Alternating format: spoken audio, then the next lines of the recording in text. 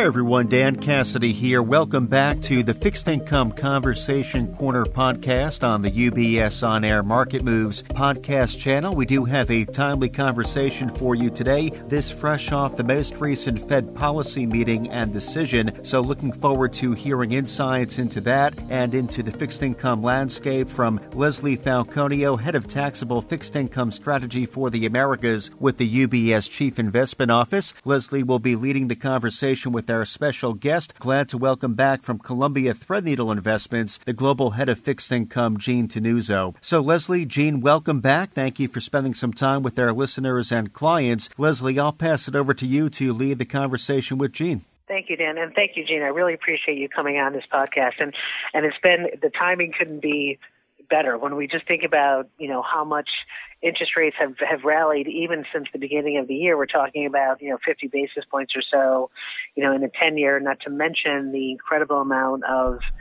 spread compression that we've seen across all fixed income assets, particularly those that are what we consider higher credit embedded sectors. But before we really get started, the first question I have to ask you, just because it was such a highlight yesterday and it's obviously fueling into today's markets, is what are your thoughts, or what were your thoughts on the FOMC Fed first meeting yesterday? Yeah, thanks, Leslie, and thanks, Dan. I appreciate coming back on to join you. As it relates to the Fed yesterday, I think there are a couple of important developments here that we should highlight. The first is that we are at an important transition point that is very different than what we saw in 2022. In 2022, the transition point was the Fed is off sides. We started the year with interest rates at zero, and the Fed had to quickly chase inflation higher and hike at the fastest pace that they have in over 30 years. Now the transition point is one in which the Fed has hiked sufficiently, and we're coming up on a pause in that hiking cycle. Powell had an opportunity yesterday to push back on the notion that maybe yields had rallied too far, maybe financial conditions, and you referenced credit spreads, Leslie, maybe those have tightened too much. He didn't take that opportunity. Rather, he felt somewhat encouraged by the decline in inflation that we've seen recently and really helped corroborate and support the view that investors had that pause is coming probably at the next couple of meetings. So the market was certainly excited to hear that, or perhaps not hear any particular pushback. The second thing that I think we can't ignore, whether it relates to the Fed meeting yesterday or other central bank meetings that we're seeing in Europe today, is that the technical setup in terms of market expectations probably helped allow for this. And what I mean is, you had a market that had so much concern about rising inflation and was so positioned to be short government bonds that any sign of relief can really allow for a large rally like we're seeing. I was joking with our head of interest rate research this morning that, at the press conference yesterday, a reporter could have asked Jay Powell his favorite flavor of ice cream, and if he answered chocolate, the market would have rallied, because it wasn't really about the answer. It was more about the fact that the market was relieved and positioned so one way that the technicals allowed it to rally. So I think it's a bit technical, but a bit fundamental as well, just in terms of relief around getting to near the point of a pause.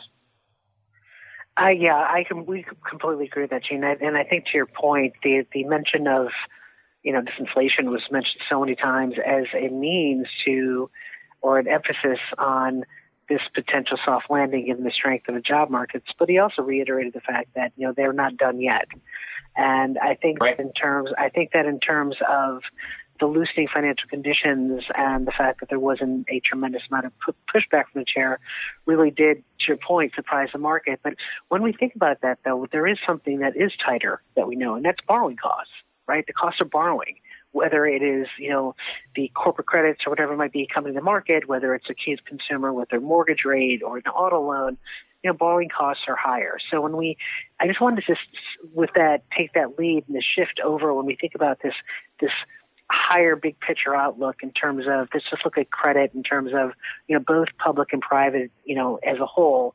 But let's first start with, the private side. I mean, we've known that, after 2022, as you mentioned, this rise in interest rates, the headwinds that we saw to performance, the rise in the barrier to credit. I mean, we know that things like public in terms of high yield supply was down, and the private market has really expanded over the past several years, for that matter. How do you see sort of those trends in the private sector really evolving over the next 12 months? I think it's a good question. I do think the private markets are very much here to stay. There is a role for private markets in terms of funding, particularly issuers that are smaller or have more sort of customized and bespoke needs. And that fits well for investors who don't have an immediate liquidity need, because private markets, of course, don't have the same liquidity profile as public markets. So I think, that there will continue to be a permanent fixture of each market. But I do think there is an important change that occurred last year because of I'll just call it the discount rate shock that we had. And that discount rate shock started with the Fed, but really reverberated across all markets, whether you were in corporate credit, leverage loans, private credit, structured products, mortgages, you name it. And if you think about the value proposition of private credit, and I'll just, hone in on, direct corporate loans. There are a lot of different types of private credit, but use private direct corporate loans as an example. The value proposition was, look, you compromise some liquidity, you give some liquidity as an investor, but in return, you pick up yield versus what you can get in public markets. If I go back to mid-2021, at the most expensive, lowest yield levels, investment grade assets might have provided investors a yield of 1.75% to 2%. At the absolute tights, the high yield market would have given investors a yield of 3.5%. Very, very paltry. Those are public market yields. So at that time, the private market looked pretty attractive. You could get, a couple percent more, maybe double, what the high yield market was offering. And that was a 5 or 6% yield, perhaps, at that point in time. We went through the discount rate shock that we did, and now we're in an environment where you can get 5% yields on investment grade assets and 8 to 9% yields on high yield public assets. So to underwrite a new private loan to a company, the discount rate, essentially, the new lending rate would have to be somewhere above that, probably in the low double-digit range. Now, while that might sound attractive to an investor, that could be a punitive borrowing cost to many borrowers and wouldn't necessarily work financially for them. So that becomes very difficult. The reason that's important, and to your question on how the market evolves in the next 12 months, I think it's going to be difficult for borrowers to really want to fund themselves in private markets at what would have to be the conforming levels right now. So I think the growth in new issuance this year will be more concentrated in the public markets. I think we'll see that in investment grade. We'll see that in certain parts of high yield. And I think the private markets are going to have to really deal with this issue that borrowing costs are a lot higher. And for some of these companies, that's going to mean some real potential pain, especially if demand in the economy starts to slow. So when we think about, let's look at the public markets then for a second. I mean, let's talk about some of the wall of worries, if you will. And although we know that it's been a very long time that fixed income investors have been able to earn this amount of yield and carry which really over the long term we know is a driver of total return. But when we think about what spreads have done, the fact that high yield is, tightened by, say, 60 basis points, and we've had this really tremendous amount of spread compressions, and yields are lower now than they were in the beginning of the year. How do you look at or what are the walls of worry when you think about going forward some of these headwinds in terms of, performance or really the risk premium that investors is being offered with these lower quality credits within the fixed income sectors? Yeah, that's a good segue. And I think credit markets are pricing in a softer landing, a softish landing, let's put it that way. And I think if we're fair about it, the data in the last 3 months tells us that the window for a soft landing in the economy is still open. It's still a possibility. In history, there aren't a tremendous amount of examples of successful soft landings after periods of sharp tightening, but there are some, and maybe the closest example was the sharp tightening in 1994 and early 1995, when the Fed was able to then really stabilize interest rates for a period of time, and a recession didn't come until many years later. If that environment were to play out, I don't think corporate credit markets are mispriced, but I do think investors are going to have to be pretty careful because you're not being paid a generous risk premium. I'd say you're being paid somewhere around an average risk premium to be on a very long-term basis. Investors are going to have to be more discerning in terms of where they're taking that risk. Now, if we look at the sort of growth outlook for the economy, we get stuck in this narrative sometimes in the market about will there be a recession or won't there be a recession? And seems to be a black and white thing. And if it's yes, recession is going to happen, then, well, investment grade needs to trade at 200 basis point credit spreads and high yield needs to trade at 800 to 1,000 basis point credit spreads. I don't think that's the right way to look at it. Not because there aren't examples of that in history, but because I don't think as investors we're going to be particularly effective trying to play the recession on-off game. And it's tempting, I think, for market commentators to look at the last two recessions, which were a global pandemic and a global financial crisis, and use those as a proxy for what a recession might look like. And I don't think that's right. I think more realistically, there are patterns of demand change that do drive industry-specific recessions, and those happen more frequently and are more identifiable. And we have more opportunities as investors to invest around those. Let me give you a more specific example of what I mean. 2015, there was a very hard recession in the energy market. If you look at the National Bureau of Economic Research, there was no recession in 2015 in the economy in aggregate. But if you were an investor in high yield energy, you sure as heck felt it. And I think where we are today, there are industry specific recessions happening, and those are things that we can invest around in an environment in which the overall risk premium is not super generous.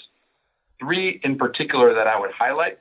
One would be, if we look at the manufacturing sector of the economy, it does seem like heavy industrial and manufacturing is in a recession. I think simple indicators like the ISM survey would corroborate that. The second area would be residential real estate.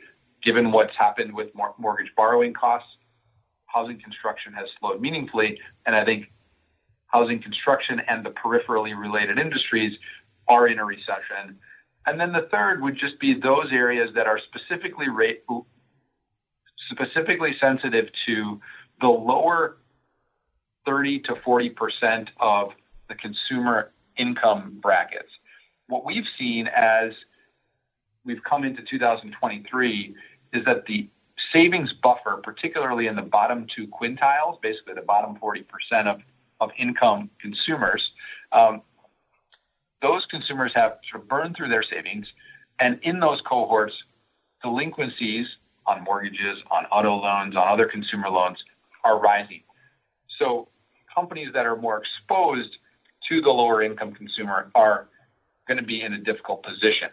Those three areas, I think, are areas that when we look at high yield, we can invest defensively around those. And I think if you do that, there are still opportunities elsewhere, to earn attractive yield in the 8% type area in high yield by still being defensive in areas that are related to real estate, that are related to the low end consumer or manufacturing, et cetera. So let's sort of switch from the high yield market to the loan market here. I mean, and from our from the chief investment office perspective in our fixed income portfolio allocations, we do have what we call the least preferred or an underweight, if you will, to things like loans and senior loan market. How are you looking at that in terms of the differentiation between from now till going forward? Because both, as we know, both sectors have had meaningful spread compression, the first, 4 or 5 weeks of the year. But how are you looking at those defaults and recoveries in the loan market versus the high yield, and what would be, again, sort of a wall of worry or a pocket of vulnerability that investors should look out for? Right. I think the loan market, I used the word soft landing earlier, and if the economy can execute a soft landing, loans are probably the best asset class if that scenario plays out. In terms of the 9% yield on the asset class, and you are trading at a discount dollar price, I think you could have a very nice income profile. But I think you're very reasonable to have an underweight to the asset class in the sense that if we don't perfectly nail that soft landing, the vulnerabilities are real. And we need to think differently about the loan market today in absolute and relative to the high yield market than we did a decade ago or longer. And there's a couple of reasons for that. The first is just simple credit quality. So if you look at the credit quality of the leveraged loan universe, it's actually slightly worse than the high yield bond universe. Certain issuers with higher leverage have tended to borrow more in the loan market, or in some cases the private credit markets. And that's actually meant the high yield bond market has been left with a higher credit quality composition. And the second is the leveraged loan market doesn't have the same covenant protection that it did a decade or two ago. So the essentially leverage, or I should say the negotiating power that borrowers have with an issuer in the leveraged loan market is reduced. So in the event that you see defaults rising in the leveraged loan market, the recoveries are actually lower, and I'd expect them to be lower than what we've even seen in the high yield market. And that's a change from what we've seen in history. So it's appropriate to think about the leveraged loan market as a bit riskier, but you are paid a bit more right now. You're paid 9% in the loan market versus, call it 8% in very rough terms in yield in the high yield bond market. So you're paid for that to a degree. I would say if investors are utilizing loans or loan strategies, I'd recommend staying higher quality. And that's because there are some technicals in the loan market that are important to be aware of. And those relate to the CLO market or the CLO industry. Even if you're not investing directly in CLOs, you have to recognize that the CLO buyer makes up about 2/3 of the overall demand in the loan market as a whole. And the CLO buyer has been largely absent from the loan market throughout the course of 2022. We have seen conditions improve a bit. So I think if CLOs start to ramp again and we start to see new CLO issuance, that demand can come back to the loan market.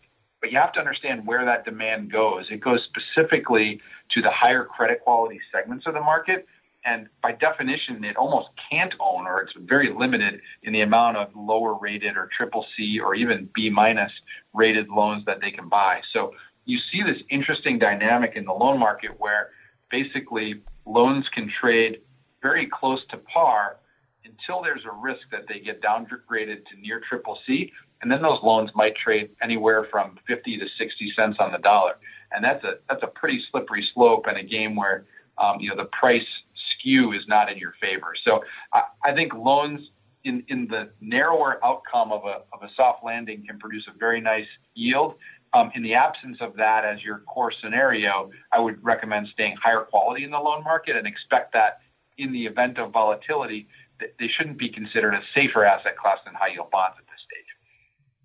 Right. So let's sort of cast the net. Let's widen the net out a little bit, because we have to talk about a little bit of what's happening, within global markets. And we know in today's, for example, with the BOE and the ECB, the Fed's not the only, hawkish central bank out there. So when we think about, how are you viewing the global markets when it comes to credit? And this includes your opinion on the impact of China reopening and, how might that have a domino effect into, the U.S., whether it's, the price of oil or rising inflation or whatever, however that might actually, shift economic momentum. How are you sort of viewing relative value globally outside of the U.S. here? Yeah, I think there are two key themes that we're paying close attention to outside the U.S. Well, the first is Europe, and the second is the reopening in China. As it relates to Europe, I'd point out a couple things. First, on monetary policy, yes, you're right. Central banks over the last year have been moving in a very hawkish direction. But the movement that we've seen on a marginal basis today and in recent weeks has been consistent with the general movement of the Fed. In other words, very hawkish last year, moving to less hawkish and maybe seeing some light at the end of the tunnel in terms of the end of rate hikes. I would take the ECB as an example. Christine Lagarde probably had the most hawkish press conference and ECB meeting in December that we can remember. But then today, even though she hiked by the same amount, 0.5%, was much more acknowledging of a potentially slower growth backdrop and the potential that inflation pressures could be coming down. So that's really encouraged a very strong rally in government bonds across Europe today as we see that going on. But that general central bank trend is moving similar to the Fed. Looking at other unique dynamics to Europe, we've had a benefit that, quite frankly, the inflation and cost of living crisis is moderating a bit. Some of that is supported by the fact that weather has been a bit warmer than usual. Therefore, the worst of potential heating bills for a lot of Northern Europe that hasn't been as painful as it could have been.